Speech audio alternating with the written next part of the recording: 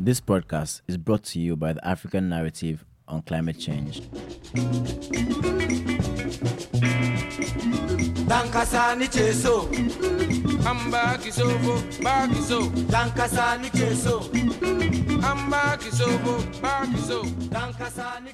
Hello and welcome back to the African Narrative on Climate Change podcast, and it's good to be back. So last season, we discussed some of the foundations of climate change, focusing on understanding the concepts, the major challenges facing our continent, and the critical issue alongside policy implementation that we discussed was the transition to renewable energy, form of green building. We discussed regenerative agriculture, we discussed storytelling, and we discussed financing climate actions. So if this is your first time listening to the African Narrative on Climate Change podcast, welcome. My name is Aaron John. I am the host of the Tank podcast and the founder of the African Narrative on Climate Change, a non-profit organization that is tackling climate change challenges and sustainable development in Africa. So be sure to check out our previous episodes and stay tuned.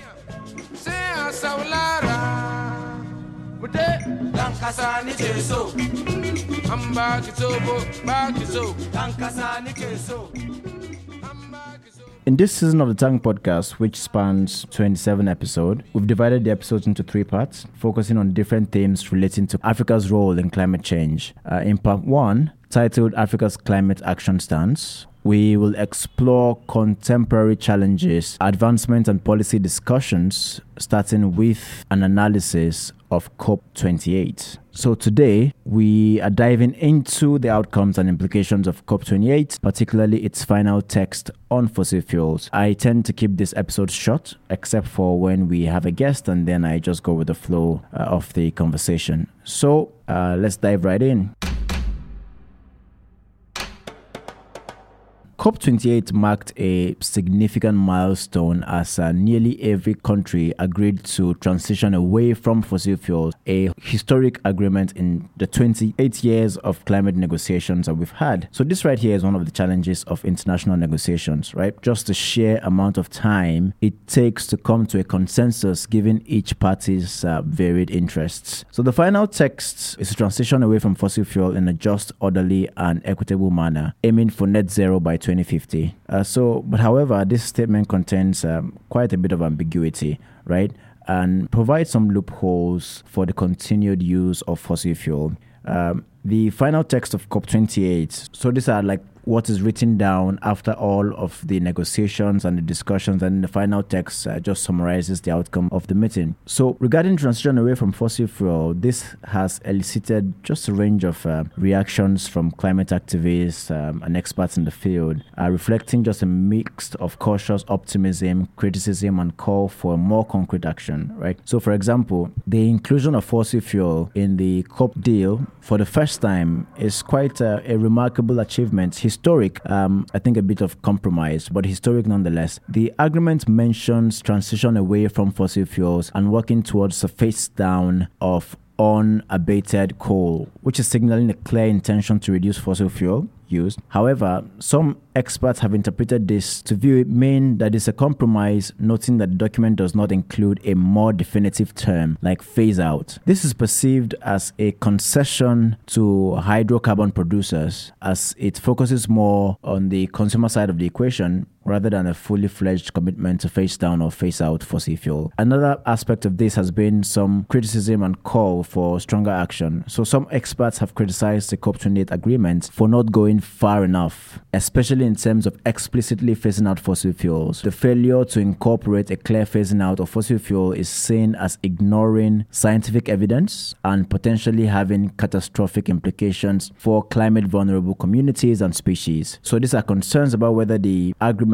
adequately prioritizes the protection of vulnerable people and ecosystem. And one last point from this is the agreement is recognized as a balancing act between different national interests, which of course documents like this try to do, right? So with a focus on an orderly transition away from fossil fuels, our business leaders and global climate figures have welcomed the agreement for signaling a move towards renewables, but indigenous people, frontline communities, climate justice groups and activists have criticized it as insufficient and unfair. So looking ahead, there is an anticipation for COP29 to further clarify and advance these discussions and commitments. But having thought about this for a hot second, I believe that the phasing out of fossil fuel, and this might get me in some trouble, right, might not be the immediate and best route for Africa, especially since our industrialization still depends on the energy from fossil fuel, right? In one of the previous episodes, I mentioned how the Dangote refinery, for example, does not signal our readiness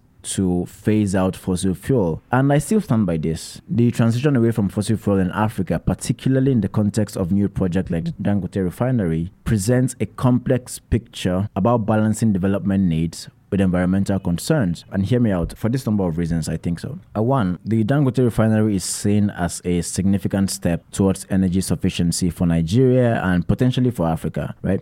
It's expected to stimulate economic growth, create job opportunities, and reduce the continent's reliance on imported petroleum products. This could lead to substantial savings for Africa, which now imports a significant portion of its petroleum needs. The refinery's capacity could also significantly reduce our dependence on costly petroleum imports, fostering a more stable and self-reliant energy system for Africa. Also, I think despite the economic benefits, I know there are some certain concerns, environmental impact, and I share those concerns as well.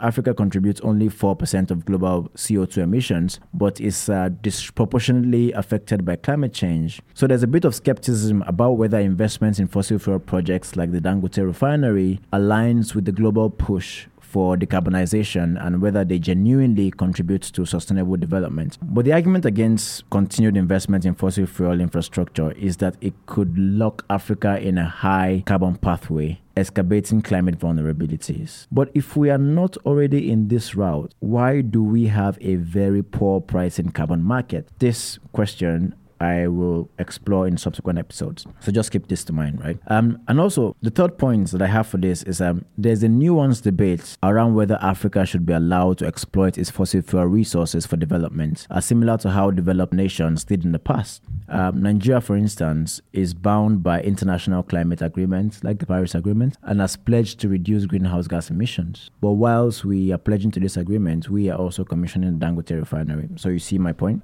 However, a lot of people have argued that Africa faces a difficult choice, and I agree with this, right, between overcoming energy poverty and adhering to global climate concerns. So we are at several crossroads, and this is one of them. I've also heard that Dangote refinery has adopted a lot of advanced technology which could potentially mitigate its environmental impact. The refinery's modern facilities could set new standards in efficiency and emission reduction within the fossil fuel sector. So this might also be a good thing. So you can see that it's not all good, it's not all bad, right? So while the Dangote refinery and similar projects of this nature offer significant economic benefits and energy security for Africa, they also raise critical questions about environmental sustainability and the continent's role in the global transition to cleaner energy sources. So the challenge here is in balancing the immediate development need with long-term climate goals. The challenge is presenting Africa's unique narratives to the global stage and developing African-focused strategies to climate change rather than just going with the flow in these conferences as we've often done in the past. So let's take a look at the renewable energy efficiency goals that were mentioned at the recently concluded COP28.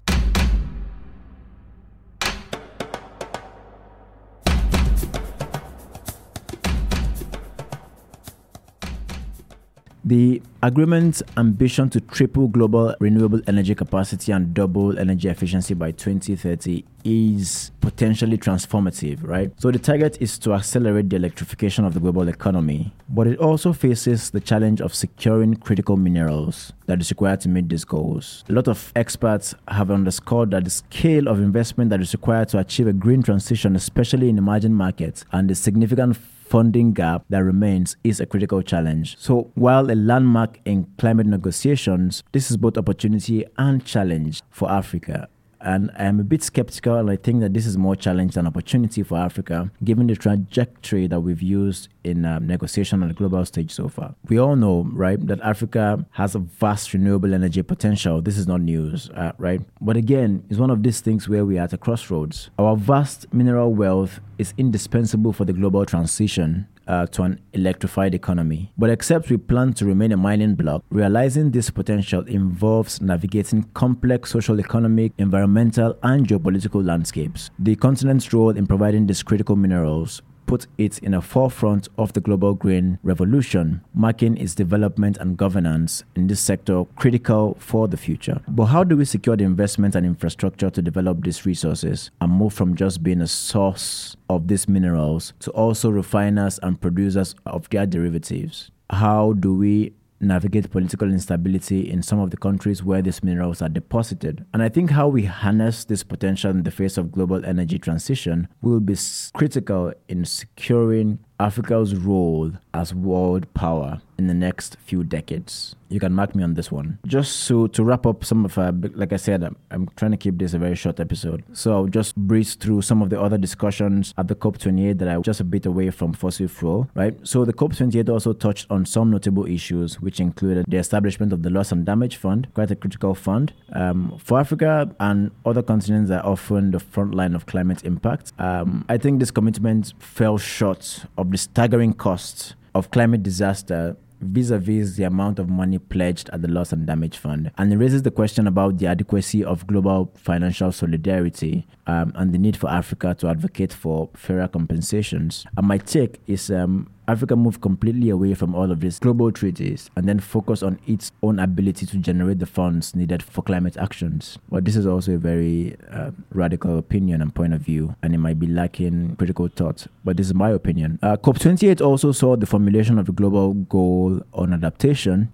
So again, while this is a framework and a step forward, it does not have any quantified target and specific financial support for developing countries like those in Africa, and underscores the need for African nations to actively shape global adaptation strategies and ensure that it meets our own unique needs and circumstances. One part that I'm actually particularly interested in, and I was interested in the last COP28, was the focus on green technologies and sustainable infrastructure. And I see this as a unique beacon of hope for Africa, right? Because it calls for African countries to innovate and invest in green technologies, but we must be able to navigate this path while addressing our development needs and striking a balance between growth and sustainability. So for me, the COP28 presented more questions than it did answers, right? And I think the takeaway for me is that there's a need for a balancing of our economic and environmental priorities. There is also a need to ensure transparency and for Africa to recognize the unique position that it's at, because we must be able to command bigger voices on the global stage in the global dialogues. Because as we move forward, the lessons from COP28, while it might inform our climate policies and actions, I think there's a need for us to be more invested in tailored strategies and approach that is formulated by Africans for Africa, in crises of this nature, right? Well, I'll be back shortly for us to wrap up this episode.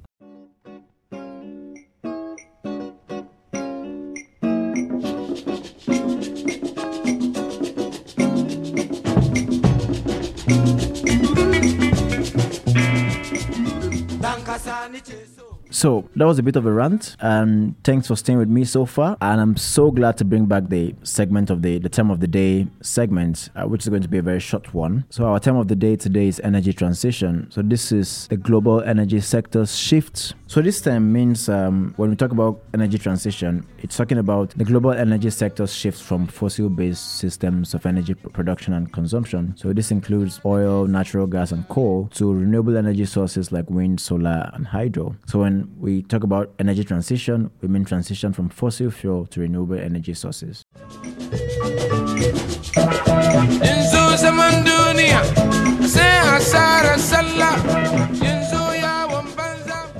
So in conclusion, right, and I guess now the focus is how African leaders wish to present our case in subsequent COPs, or begin to realize that the continent doesn't need the invitation of the UNFCCC to take a stance and action on its unique position in the climate discourse. So while I see you next week, please share this episode with fellow climate enthusiasts to help us grow this podcast, and follow us on social media or search for Tank Africa. So that is TANCC Africa. And we can connect there. My name is Aaron, and I'll see you next week.